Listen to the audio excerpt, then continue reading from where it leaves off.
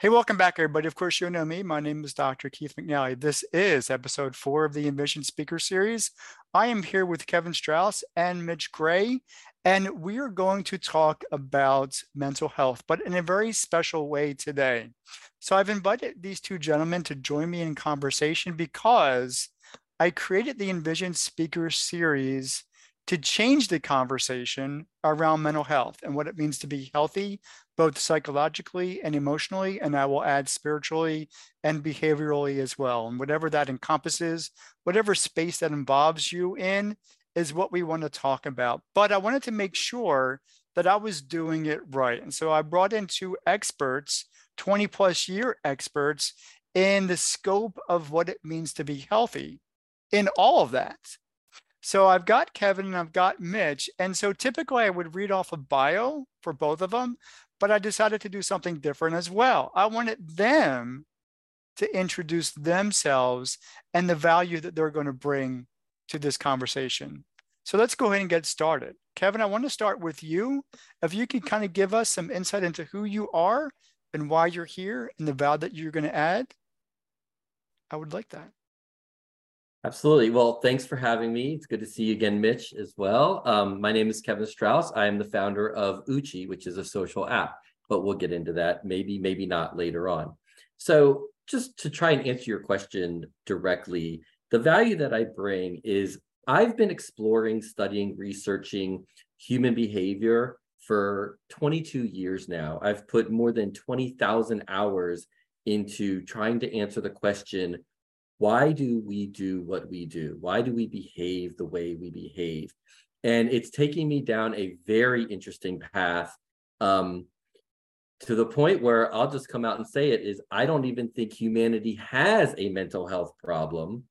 I think our real problem is emotional health. And those are two very different elements of our health and wellness. And then emotional intelligence is another element of our overall well-being. So I really distinguish between all of these. And I feel like once we understand and reach different definitions for emotional health, mental health that are more accurate to how we're actually living our lives on this planet, I think we can really move our behaviors forward in a way where everybody is thriving, where everybody is happy and living their best life. So that's really what I'm bringing is 22 years of digging into this. I love it. And I want to get into that. Maybe not all 22 years worth, but at least a couple of minutes worth. Mitch, how are you doing today? And what brings you to my table? Doing well. Thanks, Kevin. Good to see you again. Thanks, Keith, for having me on another iteration of our colliding together in this universe. It's always fun. Yeah, let me, I'm sure Kevin felt this way as well. It's like when you get asked to give a bio, it's like, well, here's a book of my life. So to kind of condense things, I would say I started chasing my curiosity of the spiritual when I was a kid. On your show many times, I've told the story of, when I was 10 years old, I knew without a doubt all I wanted to do was be a pastor. Really what I was saying was, I see that there's more to this life than what we see, than what has skin on it. And I knew that at a very young age. And so then it really became this curiosity of what does the unseen world really look like and what role does it play in the seen world? And so that led me on a journey. I started in ministry when I was 19 years old. So at 19, I'm counseling kids and their parents and whatever else that ministers and pastors do as a kid myself. I'm actually a certified mental health groups-based facilitator. I had a nonprofit for quite a few years, and we had contracts with school districts and juvenile detention and adult detention, teen court. We had about 5,000 kids come through our mental health programs in about 4 years. I facilitated the vast majority of those groups. Plus, I've trained, over 100 mental health facilitators. I've coached well over 10,000 people across the world as a certified life coach and spiritual guide. And so much like Kevin, his experience is a little bit, all of our experiences are different, but Kevin and I first had a conversation, I guess about a month and a half ago. We talked for like 2 hours. And, what I like about, I think Kevin and I's dynamic is we do have different perspectives, but we really have the same passion. And the same passion is that people just find a place of health, a place of safety, and a place where you can feel some security. Now, I would argue that security is a bit uncontrollable, but I would also propose teachings that, all the way from Nelson Mandela to Buddha to Jesus, all the great teachers taught the idea that positive attitude and internal well-being is not circumstantial. Now, that's easier said than done. Circumstance can and should play a role, but we also have this innate ability spiritually and emotionally to rise above circumstance and find some capacity of safety, security, and health. I also say that as someone who has dealt with severe depression his whole life. I've been clinically diagnosed with bipolar, PTSD, and severe depression disorder. I actually recently over the summer spent 30 days in a full immersion mental health rehab for my health and safety and security. And so I believe everything I just said. I also understand the reality of the darkness that so many of us are dealing with. And to what Kevin said, and I know what we talked about a few weeks ago before this idea of this interview, it really is about changing the conversation. A change in conversation means we have it differently than we've had it before. And that's where I do love Kevin's idea about redefining and re-entering something. And so, hopefully I think both of us bring something to that nature to the table from all of our experiences, both personal and professional. Mitch, I appreciate all of that. I So just gave you your segue. You're welcome.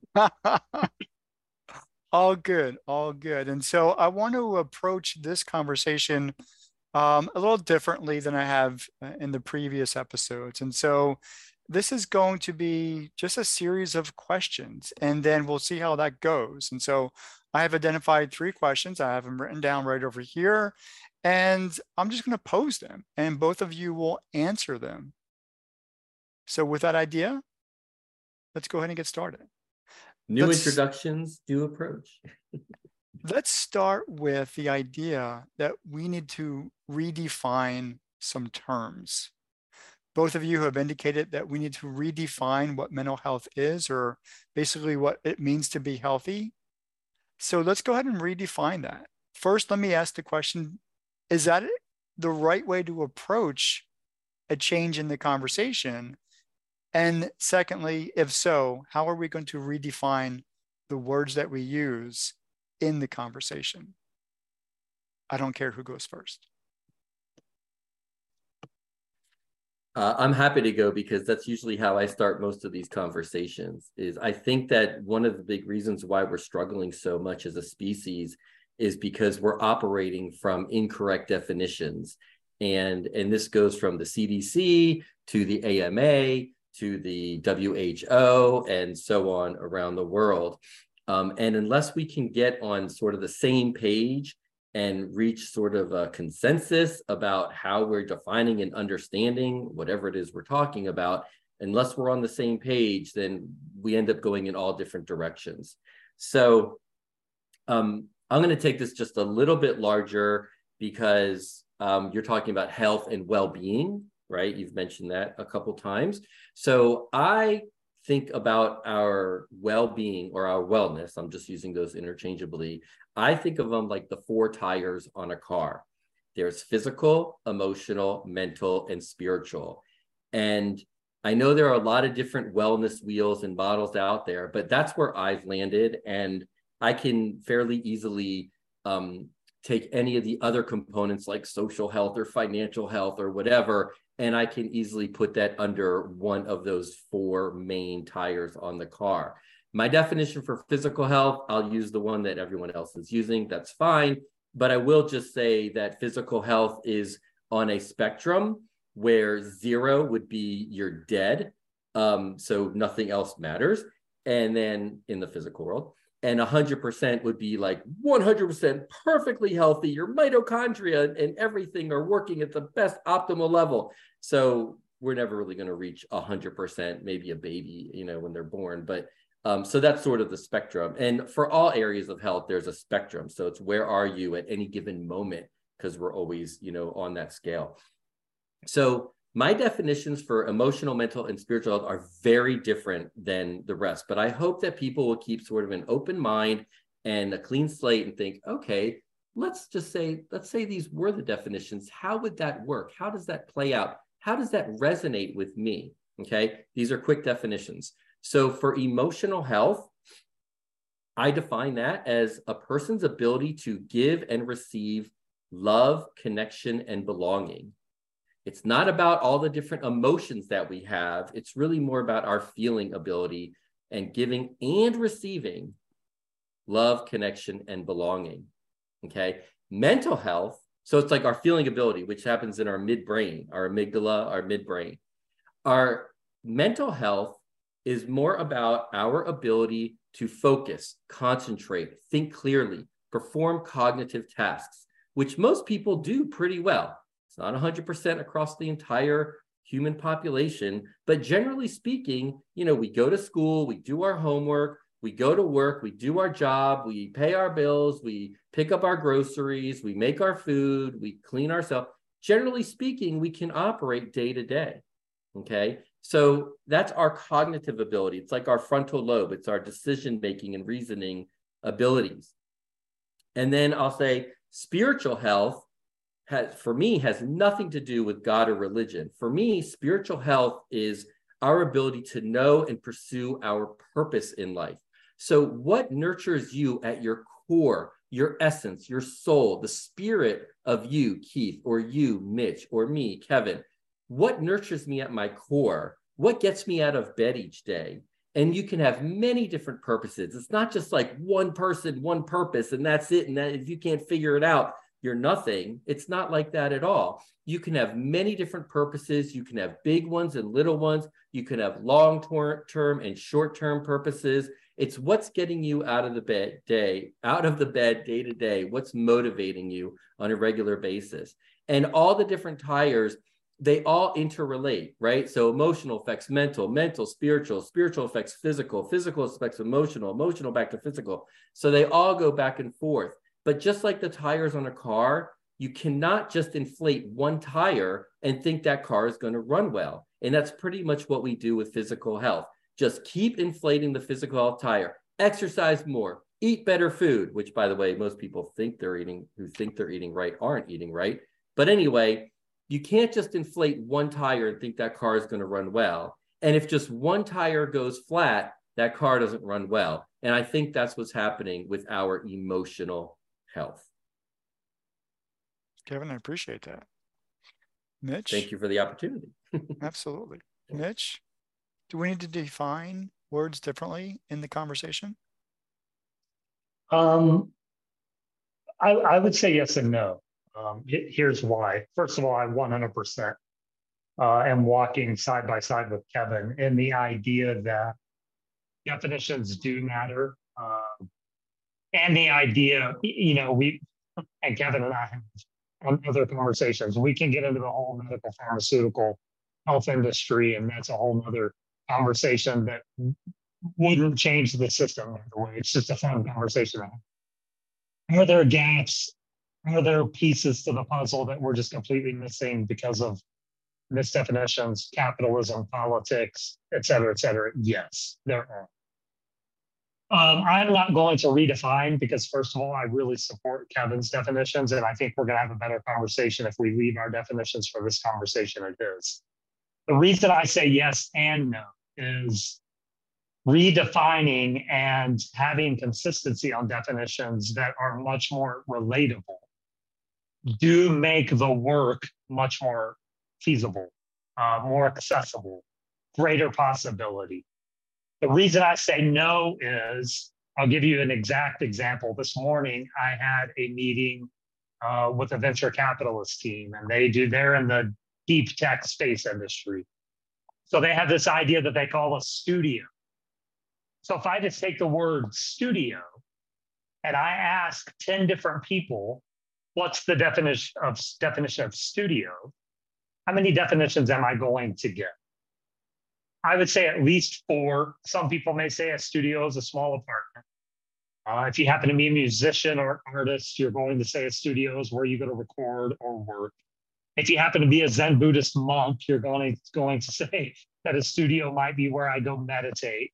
If you're in the deep tech space industry, you're going to say that a studio is where idealists come together and investors come together and they try and create new products to take to market to see if they're going to push forward with them or not. What's my point to that? My point is, does the definition matter? It depends on who you're talking to. Because language is simply wrapping paper. That's all it is. Language is a form of communication to express the ideas that I would like to get across. So definitions are important so that we have a level playing field and we're starting from the same defining point. But they're also not important because when we're talking about health, what really matters is the definition of the party going through the health crisis. And so when we think about it from that perspective, it's like at the end of the day, my definition really doesn't matter if I'm helping you get through a really dark time. The person's definition that matters is the person going through the really dark time. And so we have to almost be pliable. The conversation needs to push forward so we have a defining point that makes more sense and closes the gaps. Pliability has to come into play because if you're going through a crisis moment, it doesn't matter what I think about emotional mental health. What matters is the reality that you are facing at that given moment in time. And I think that's where, to Kevin's point, we can miss the boat. When the CDC or the health industry or the pharmaceutical industry says A, B, C, and D make up depression. Okay, that's great, but what if I don't have A, B, C, and D, but I'm still incredibly depressed? And so that's kind of where I'm going with it's a yes and a no question. We need more common ground that makes more sense and is more accessible, but we also need more pliability so that when someone's going through an unexplainable moment in time, we have the humanity to show up for what they need in that singular moment in time. Just to piggyback on the idea of what I think you're saying, Mitch, you and I had a conversation recently, and I was kind of explaining to you some of the troubles I was going through rather recently. And you said, and I'm going to paraphrase because I'm not going to remember exactly. You were a respecter of my space or something to that effect. You were respecting me in my words, my emotions, my thoughts. Is that kind of what you're saying now? And can you add some light to that? And then I want to throw that back into Kevin. Maybe he can add something to that. Yeah, let's go back to Kevin's really great analogy, by the way. And that this is the 3rd or 4th time I've heard him share this. His car analogy? Yeah, the car analogy, okay? Because almost everyone drives a car. Everyone at least knows what a car is. If you have a blowout, I just drove 250 miles this morning to make this interview. We're thousands of miles apart, right? So on the side of the road, I saw multiple people with tires that were blown out. So they're going to have to put their temporary spare tire onto that vehicle, most likely. Can they drive that temporary spare small tire for a long distance? The answer is no, they shouldn't, because the answer is they're going to try their darndest. They're going to try, but it becomes really unsafe. What's the sustainable solution? The sustainable solution is that they drive that temporary tire to the nearest tire shop to get a healthier tire put on so that the balance of everything is in play. But that temporary tire is really, really important when used properly. It provides a safe space of continuance for a single moment in time so that you can then get back to the attainable, sustainable property of health. So for you, what I was doing was creating a safe space in that moment. I validate your thoughts. I validate your emotions. I have no right or reason to add anything to them other than energy and presence. And that really, when we're talking about changing the conversation around mental health, for me, the core of that is learning to use language through presence rather through words. I know for me and my struggle with mental health and my darkest of moments that have been life or death moments, the best thing someone could do for me was say, I validate your emotion and I'm here. Period. I don't need an explanation. I don't need a solution. I don't need prayer. I don't need any other religious remedy. What I need is someone in that moment in time to say, I validate you and I'm here. To Kevin's analogy, they're serving in that gap when maybe I can't think straight. All the chemicals in my brain are messed up, or my heart just isn't functioning properly. It's my spiritual heart, my way of being, and I can't see what I need to see.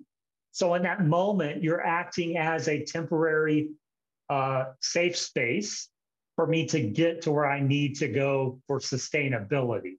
Sometimes that's done through friend peer groups. Sometimes that's done through medication. Sometimes that's done through therapy. I would argue it's done through all the things above. By the way, Kevin, I'm going to reiterate, it's also done through eating a good diet, exercising. Like to Kevin's point, that's a great analogy. But guess what? Sometimes the tire blows out. And sometimes we need a spare put on. And I think that's changing the conversation is I'm not here to fix you. I'm not here to pump your tire with Fix-A-Flat. What I'm here to do is to just simply be a temporary safe space so that you can drive safely to the best next destination. And that's kind of where I go back to definitions. In that moment in time, they don't matter as much. But for sustainability, they matter greatly, because if I can define things for my own self, I can then better show up for others in their moment in time. And so that's really, really critical. So yes, the idea I was giving you was a safe space for a moment in time so that you could build your confidence, drive to the new tire store and be able to get a new tire put on. And sometimes it means I put the tire on for you. Sometimes it means I pay for the tire for you. That's okay. But what we have to get away from, and I think Kevin between the lines is saying this, we have to get away from temporary Band-Aids and move more towards sustainability. And that's the real critical piece of achieving this kind of idea of health. Kevin, any last thoughts before I go to the next question?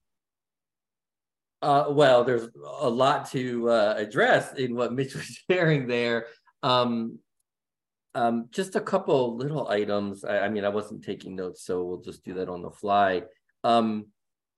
You know, the idea of the blowout, absolutely. And if we're not maintaining on a regular basis, this is that sustainability I think that you're talking about, Mitch. If we're not maintaining proper air pressure in the tires, if we're not regularly eating well and exercising and sleeping, if we're not regularly practicing, maybe it's you doing Sudoku and crossword puzzles or, you know, calculus or something to keep the mind working. But I think what it sounds like to me, Mitch, what you provided Keith in this safe place was the real emotional safety. You were there to listen, to hear him, to understand him. And that safety, that's an emotional safety. It's not a mental safety. I'm back to my definitions, because to me, what you shared falls right into these definitions, where we all humans have a basic need to feel heard and understood, because that lets us know we matter. And when we matter, that lets us know we have value. And in our brain, value translates to love. And love is that basic human need. So what Keith needed, it sounds like in that time, he really needed to feel love, which means his emotional health tire was probably really low or flat. And Mitch, you were there to help inflate his tire a fair amount, enough where he could drive on it again. So, you know, feeling heard and feeling understood is just so critical, because again, then we know that we matter and we have value, and value equals love. And unfortunately, I'm going to go on a little tangent. Unfortunately, what we're doing in society, what we've been doing, you know, for centuries, is we're defining the value of a person pretty much, I'm generalizing, I generalize a lot, but pretty much by how much power, money, or status you have. We're not valuing each other for the unique energy that every single human being is in the universe. That's our real value. We are all unique energy, whatever, we're all energy. I mean, that's just physics right there. So we're just energy slowed down to be matter. But when we go after power, money, and status, and we're not nurturing love, connection, and belonging, and really listening and hearing and understanding each other's perspectives, then we really start to disconnect. And we don't feel like we're a part of this world. We don't feel like we belong. And boy, does that hurt. It hurts so much. I go to the heart, but it's like our amygdala, in our brain. And it doesn't mean your brain chemistry it doesn't mean your brain is broken, because not feeling loved is not a broken brain. It's not a mental illness. Not feeling like you belong or feeling lonely and isolated is not a mental illness. It's a feeling. It's not a broken brain. So I'll just leave it at that for now. Well, Kevin, Mitch, I do appreciate that. I do want to switch gears a little bit. Now we've explored the words and how powerful they are and the appropriateness of when to use them and how we define things both for the immediate need and for sustainable need. I want to switch the conversation to, if we're changing the conversation, we also need to do things differently. And I want to focus on the doing part. What do we need to do differently to have better conversations around what it means to be healthy? And doing could be encompassing anything, but I'm really focused on the actionable items that really creates the world of health and a safe space to exercise that health. Kevin, you went first last time. I'm going to let Mitch go first this time, if it's okay. Yeah, it's interesting, right? It's like we want to do things differently, but then to your question, it's the follow-up question always is, okay, how? Like it's a great ideology, but it's like, okay, what does that look like? In a very applicable actually, and practical sense, yeah. Yeah, exactly. It's like, what does this really look like? And, for me, when you ask that question, I tend to, if you would have asked me that question 8 months ago, I think my gut response would have been not different, but we have this internal compass that when people say things or we see things, it kind of jumps. I think my internal jumping man would have jumped differently than it did today, 8 months ago versus now. So today, when you ask that question, I tend to go very personal because my experience with mental health disorders, emotional health challenges, I've really tapped into those the last year or two in a way that I've never tapped into them before. Mostly because I was in crisis mode, which, by the way, to anyone watching or listening to this, I want to again reiterate with exclamation points what Kevin said earlier, and that is the maintenance of the tires on the car. Please do your best to maintain as best you can. I am a firm believer that everyone should have a life coach, everyone should have a therapist, everyone should be working out at the gym, and everyone should be eating well. I also understand those can get really expensive, but there are alternatives out there that you can use. So for me, it gets really personal because there is this idea of the conversation I have going on internally. And I really didn't share my struggle very much at all until real recently, even with my family. I hid all of my battles, even the physical manifestations and the health issues physically I was fighting. I hid all of that as best I could from everyone around me. Some of these have been going on for 20 years. A part of the reason we hide those battles is, number one, it's very embarrassing. It's very embarrassing to tell someone, and I want to relate this to something Kevin said, because I'm really hoping he digs deeper into this. Hint, hint, Kevin. It's really embarrassing to tell someone that I struggle with suicide ideation, AKA thinking about suicide constantly and often. It's really embarrassing to tell someone that it took every ounce of my energy to get out of bed this morning. Those, I believe, are directly connected to our enamorization of status and symbolization.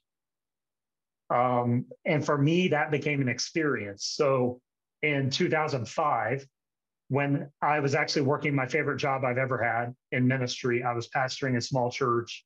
It was growing and thriving. That was the first time I was diagnosed with severe depression. And my therapist said, Mitch, you need to take a break. Like, you just have to. You're completely burned out. I went to the church, asked for a break. They said yes. 3 days later, they turned around and fired me. The problem we have in those moments is, again, to Kevin's point, that was an emotional problem that then became deeply connected to the failure and mistrust of others, that then begins to chemically change and imbalance. We know that we can rewire neurons and create neural pathways. So what happens is the problem is emotional in the beginning, but it does become mental because we start stamping all of this stuff with everything that's taking place. And so for me, that became very embarrassing. In fact, Keith, to be honest with you, one of the first times I ever told that exact story was on your show about 2 years ago. In fact, I think I shared it in my last book. I had never really shared that before because that was incredibly. Why was that embarrassing, Mitch? Because it hurt my pride. It was a failed dream, and I lost my status on it. And so when we begin thinking about that, it's like, okay, how are we really going to change the conversation? It begins with step one, cutting the illusions. We have to, at some point, begin eradicating the illusions that status matters, that in the end, money matters, and that all of this high pressure system that we've created culturally to have so many followers, to have so many likes, to have so many people streaming our videos, that really matters. Because at the end of the day, at the end of life, it doesn't. None of that matters. That's more difficult than we think, because then it does become a mental game, a thought pattern game, an emotional game of what have I really validated myself with when it comes to the emptiness of the approval of others. So when we're talking mental health, the first time I went to my kids, they were two of them were adults.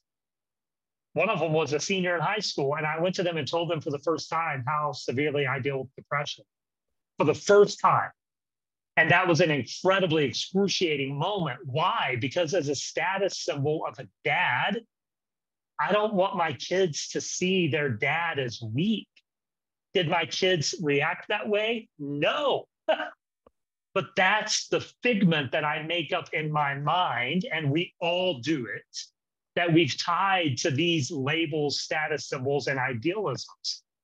And so for me, the first step is to begin creating communities and conversations that validate, that facilitate, and that affirm. We're validating the emotion of the moment. We're facilitating a potential new idea and thought. And we're affirming that whatever is happening in this moment is okay, but is also temporary. And when we can do those three things, and we can do it day after day, over and over, for ourselves first and then for others, we then begin creating this cohesive, accepting culture that is about love, security, safety, and growth. But until we cut the illusions, it's really a battle of fighting ghosts. We can never hit what we think we're aiming for, because it's all just empty and void of, going back to that spiritual element. I love Kevin's definition, because when we talk about the illusions, we're totally removing the spiritual element, because there is no spiritual element or emotional element in the illusion that we're seeing. We attach to those. And so at some point, we have to begin eradicating those. Mitch, thank you. Kevin? Wow, thanks for that, Mitch. I'm going to go in a little bit different direction, but I just want to say on the topic of validation, I could not agree more with what Mitch is saying. I'll probably be ending the show whenever you ask a follow-up. I think you're going to, about validation, because when we are validated, when our emotions are acknowledged and validated, even more important, validated, then we feel heard. We feel like we matter. We feel valued, which translates to love. So, and then that nurtures us emotionally. That nurtures our emotional health, which more often than not is what's driving our behavior, which is where this whole topic and changing how we talk about it is coming from, I think. So let's see if I can wrap all this kind of where I'm coming from. So the question is, what do we do about this, right? What do we do differently? Yeah. What do we do differently? Okay. So, so a couple things come to mind. For one, I think in terms of our overall health and well-being, I see this as every human being has the same basic needs. And I think we need to start there, and we're not doing it. And those basic needs, you know, this is for every human, actually every mammal on the planet, but every human being. I know we talk about DNA-based drugs and genetic this, and, you know, and a special education plan for this student and that. But when it comes to our basic human needs, every single human on the planet needs air. Without air, nothing else in your universe matters, right? I mean, yeah, air. because you ain't breathing. Yeah. Right? And you are in a world of hurt. Someone cuts off your airway, nothing matters. It is incredibly uncomfortable. You are in pain now. It's uncomfortable pain. And you need air. That's it. Nothing. I don't care about my checkbook or my Netflix account. I need air, and nothing else matters. The same is true with water. You can go a little longer without water. We all need food. Now, granted, you know, you might be gluten-free and I might be lactose intolerant, but we all need food, right? We all need sleep. You go 24 hours without sleep and you're hallucinating. You know, you don't know you can't think straight without that physical need of sleep and everything else that happens when you sleep. And we need safety and security. And here I'm talking about our physical safety and security, you know, that you're not in fear of going out of your cave and being attacked by a saber-toothed tiger, or walking down your street and not being shot by a stray bullet. And that's a problem in some areas of the US, certainly in areas of the world. It is a problem. But for the most part, our ability to survive, to physically exist with these 5 basic needs is pretty well met. Take that with a grain of salt, because only 20% of the world's population has enough food and clean water in a given day. But it's that 20% of the population that's driving like most of what's going on in the world, you know, with our behaviors again. So those are the 5 physical needs. And if you can nurture those, the better you can nurture those, you know, how many people are sleep deprived, right? Get that 8 hours of sleep, 9. I need like 9 to 10 hours of sleep, you know, and that's when I'm not really exercising very much. I need a lot of sleep. So nurture those 5, and then nurture that emotional need of love, connection, and belonging. I'm just going to say love, but love, connection, belonging. And again, if just one of those basic needs is not met, it causes pain. And a human being will do anything to ease their pain. And in the absence of that need for love and connection, that's when we turn to behaviors to try and ease our pain. You know, because our brain only knows 2 kinds of pain, physical and emotional. In 22 years, I've never been able to identify mental pain. It's emotional, and there's a difference. Okay. So this is part of changing the conversation or talking about it differently, is that our behaviors are not because I'm crazy. It's not because, oh, I just want to have a good time and get high. That's not where our behaviors are really coming from. This is my opinion, you know, based on the work that I've done. But we are trying to compensate for our pain. Just like cut off the airway, we'll do anything to get air. And if we're not getting love, we'll do anything. I will scream and yell as a little baby. I will do more sports, and I will be a better athlete to be valued and increase my status. Right? I want to be strong and powerful and good looking to increase my status and feel valued. If I'm not strong, if I crying is a weakness. Anything emotion is considered a weakness. And if that weakness translates to less value, and less value means less love, Now that basic need is not being met once again. And we do anything. We try and numb our pain with drugs and alcohol. We try and soothe our pain with food. We try and exercise away our pain. I'm a 22-year Ironman triathlete.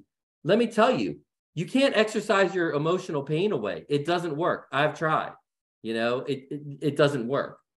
And we can see it with the athletes like Tiger Woods, Michael Phelps, Simone Biles, right? Simone Biles, Naomi Osaka. These are professional athletes who, when they weren't feeling that love, like if they didn't perform, they wouldn't be valued anymore, because all they've ever known is the better I perform, the more valuable I am, the more loved I am. And that's the conversation. That's the change that I'm trying to create. That's what I want this conversation to help people understand, that we're not crazy. It's not because we have bad brain chemistry that we do these behaviors and get depressed and anxious and so on. Our brain chemistry is changing because of the environment that we're existing in, and the environment that we're existing in is emotionally painful. And we need to change this environment. When we raise our kids in environments of constant shame, judgment, degradation, or emotional neglect, those are little t traumas, right? Big T traumas we don't want anybody to have. Those are like, rape and being beaten, and the alcoholic father, and divorce. Those are ACEs. Those are big T traumas. But what we're missing is the death by 1,000 cut little t trauma, where we're raised, like I was raised in a home of constant judgment and criticism. No matter what I did, it was never good enough. I got a 93 on a test. Oh, why didn't you get 100? If you would have done what we said, this is my parents talking, if you would have done what we said, you would have gotten 100. Meaning my parents are better than me. They're more valuable because they would have gotten 100. I am less valuable. Now I don't feel loved. Now I know my parents love me, but just saying I love you at the end of the day does not undo a whole day's worth of judgment or emotional neglect. That's what I also grew up with, emotional neglect, where if I was crying, like when I was a little boy, I lost my winter hat. I was like 9 years old and I lost my winter hat, and I was so upset. I don't know why I was so upset, but I was really upset. And I was crying. Right. I was like 9 and I was like crying over this winter hat. It was this little red and blue, red band with this little elephant emblem with the pom-pom. I'm good, man. Red pom-pom. I appreciate it. Yeah. Right. And I was so upset and I was crying. And my mom's like, why are you crying? It's not a big deal. Thank you for minimizing my pain. It's not a big deal. Stop crying. And I kept crying. She's like, you know what? I don't want to hear you cry. If you want to cry, just go up in your room and cry, because I don't want to hear it. We're taught not to emote. We're taught that our feelings are bad. They're a weakness. I mean, geez, in Star Trek, an entire race of people was created about not having emotions. And that was like the higher level species, right? Vulcans, right? I mean, you're probably a techie guy, right? Vulcans are like a higher level species, a more valuable species, because they can control all their emotions. Oh, but by the way, in the last 5 to 10 years, the neuroscience has taught us that 95% of our actions and behaviors are subconsciously driven. Only 5% of our actions and behaviors are conscious reasoning and decision making. That's our frontal lobe. So it's our subconscious. It's what's happening, and that's where our emotions are stored, in our subconscious. So if we think that our conscious brain and our emotional intelligence and consciously controlling every action and behavior, if we think our 5% brain is going to constantly outweigh our 95% subconscious programming, like what Mitch was saying, these routines that are these false beliefs, or I forget the word that you said, Keith. Mitch. Illusions. The illusions, right? Yeah. These false beliefs, these myths that we believe are true about ourselves, that, our 95% brain is almost always going to outshine our 5% conscious brain. So we need to understand that how we are surviving in our environment is really what's driving our behavior. So what's happening in our environment? And there's a great book by Dr. Bruce Perry and Oprah Winfrey called What Happened to You? Right? Not what's wrong with you and why do you do these crazy, stupid behaviors? Because no one in their right mind would go shoot up a school. No one in their right mind would kill themselves. You must be crazy. You must have bad brain chemistry. But if we turn it around and say, what happened to you? What pain are you trying to compensate for? And that pain, again, it's physical or emotional. So it's what emotional pain are you trying to compensate for through your behavior? And if we start asking that question, things look very differently, very differently. I mean, I forget the numbers exactly, but for people in prison, it's like 75% of people in prison have 4 or more ACEs. Those are the adverse childhood experiences. Those are the big traumas, 4 or more. So their behavior, their unlawful behavior, they're more than likely just trying to compensate for their pain of a horrific environment that they were just trying to survive. We're all just trying to survive. And when we create these environments, and I'm going to blame parents more than anything.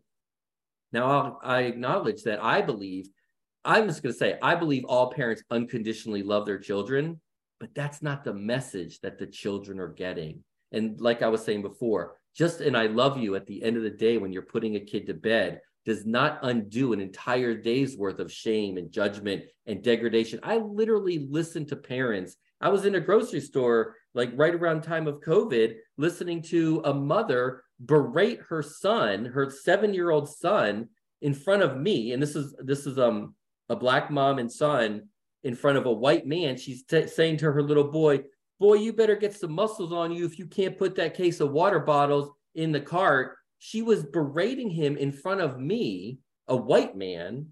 You know, we were like 6 feet away, and he looked at me and we made eye contact, and he felt less than. He felt not loved, not valued. And that's the kind of stuff that gets imprinted. Those are the like illusions that get imprinted in our brain. And, you know, that can just completely change your path.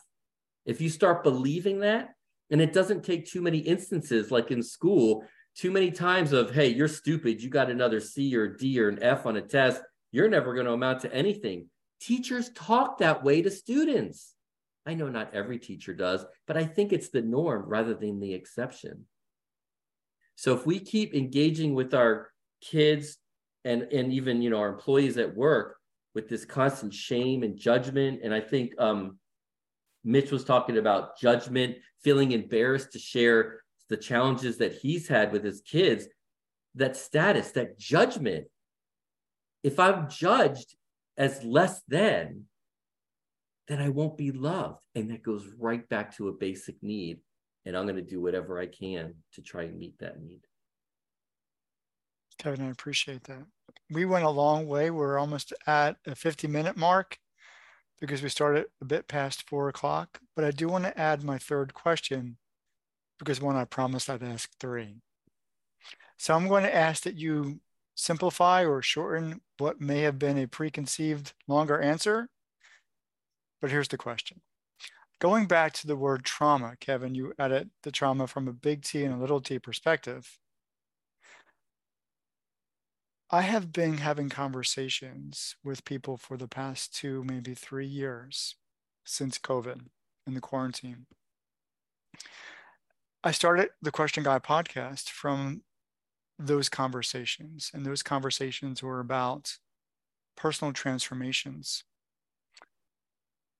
I've added Coach's Corner as a means for people to talk about what they do professionally, pridefully. And I want them to be proud of what they do, because a lot of what people have done in terms of personal transformation has ended up being a way that they can monetize their life. They've actually created jobs and entrepreneurial efforts and whatever from their transformation. But what I'm getting to is that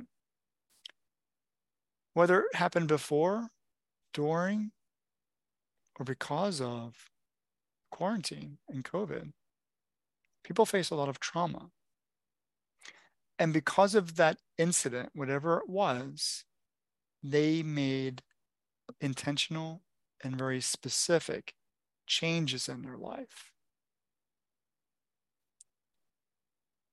How can my conversations on the Envision Speaker Series tap into the idea that those intentional changes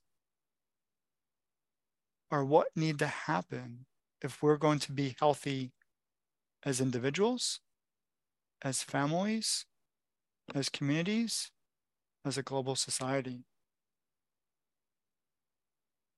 What do we need to do now? And that's a big question. So I'm not asking for a dissertation, but what can we do now to make specific intentional changes in our lives to be healthy? I was almost going to say feel better, but I want us to be healthy. I don't care who goes first. Go ahead, I Kevin. just spoke, but so just real quick on the topic of COVID-19 and pandemic and quarantine, all of the problems that we had during quarantine and that came because of that, they were all there long before, centuries, millennial, and I won't give my dissertation on this, but these problems that humanity has been facing we've been facing these same problems since the beginning of Homo sapiens. The quarantine and all that isolation just amplified or exaggerated or brought out all these problems more. And I would venture to say it brought them out more because we didn't have our typical means for compensating for our pain. We used to go to the bar for happy hour a couple days a week after work. Now we can't do that, right? We used to exercise like crazy to try and ease our pain and feel valued and so on at the gym, but we can't do that anymore, right? We used to go to school. Now I'm on my dissertation. We used to go to school and socialize with kids, with each other, right? With our fellow students and coworkers at work, but with our fellow students. And now we can't do that. Oh, kids can't socialize. But you want to know what? If parents knew how to really connect with their kids, that wouldn't matter. But parents don't know how to connect with their kids. So when it comes to this intentionality, I'm going to go back to, so now I'll just reiterate what I said before, and I'm going to piggyback a little bit on what Mitch was saying. Where I've landed is, again, your physical needs, food, water, sleep, air, right? And safety. But we need to interact with each other. We need to be intentional about acknowledging and validating each other's feelings and emotions. We need to, and this is on a day-to-day, hour-to-hour basis, right? This is what we do all the time. We need to be acknowledging and validating emotions and feelings. We need to try to listen to each other in order to understand that person's perspective. And the last thing I'll say is we need to engage with each other and stop any and all shaming, judgment, degradation, and emotional neglect. And if we do that and interact with each other in those ways, it will nurture us. We'll feel heard and valued, heard and understood and valued. So that means we'll feel loved. And then our behaviors will naturally improve because we no longer will choose behaviors to try and compensate for our emotional pain. Thank you, Kevin. Mitch, final thoughts? I think I want to give, first of all, you alluded to a little bit of a question that maybe I just heard. So I'm going to say this. Thank you for the work that you're doing to give people a platform to have these conversations, because it truly does start with conversations. And I've been a part of your journey since before you started any of these shows. And one of the first things you said to me was, I just want to have conversations with people. And that's exactly where it begins. Conversation with self is also thrown into there. And I think we often devalue the conversation with self, but the person you talk to most is yourself. You talk to yourself long more than you talk to anybody else. So First of all, thank you. To the question, I think you a little bit alluded to what can this speaker series do? It can continue showing up until you feel like the time has run its course, and it will, and that's okay. But to continue to show up, similar to what Kevin said about our basic needs. If we don't show up, nothing changes. Like, that's one thing we know for sure. If we don't show up, either by choice or by the universe saying it's time to move on to whatever's next, nothing can change. And so showing up, in my opinion, is the single most valuable thing that we can take. So continue showing up. I want to give the viewers and listeners something that I think it's really helped me. It's going to be incredibly practical. They can put it into practice today. It really dovetails well off of all of the knowledge and viewpoints that Kevin has shared. It's really empowering to set yourself up with what I call daily anchors. Daily anchors or habits. I just don't care for the word habit because it's old to me. I like the word anchor. Although I did learn when I was at the Healing Center that the word anchor for the people that are actually boat people, I'm obviously not. That's the wrong word. Like, an anchor holds you still. And I'm like, yeah, but it keeps. So anyway, that was the whole thing that I was like, oh, maybe that's not the best analogy, but I'm going to keep using it because I don't have a better one. So your daily anchors, what could those be? I have 5 daily anchors. Number 1, get out of bed. Because for those of us that do deal with mental health, emotional health challenges, but for anyone, even if you're burned out, if it's a bad day, whatever, now, don't discount rest. I'm with Kevin. I'm a 10-hour sleep guy, so I'm learning to rest more effectively. But at some point, you can't just lay in the mud. So years ago, when I first began dealing with the deep, deep, dark depression, like not get out of bed depression, I made the anchor. I get out of bed every day. Now, I can choose to go back, but I get out of bed every day. Number 2, I read every day. I have some sort of physical activity every day. 3, number 4, I try and serve someone, really do something of service for some other human every day. And then my 5th one is meditate. There's different forms of meditation, but that's kind of a centering idea.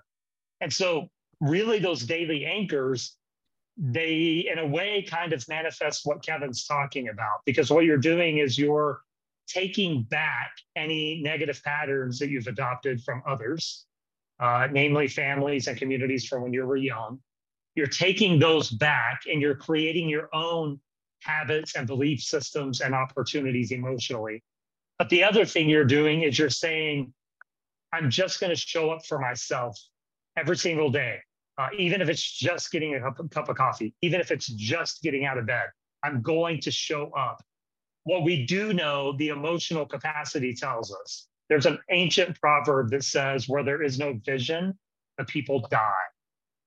I like to say, when people lose hope, they lose a reason for living. Kevin used the word purpose. I view those as interchangeable.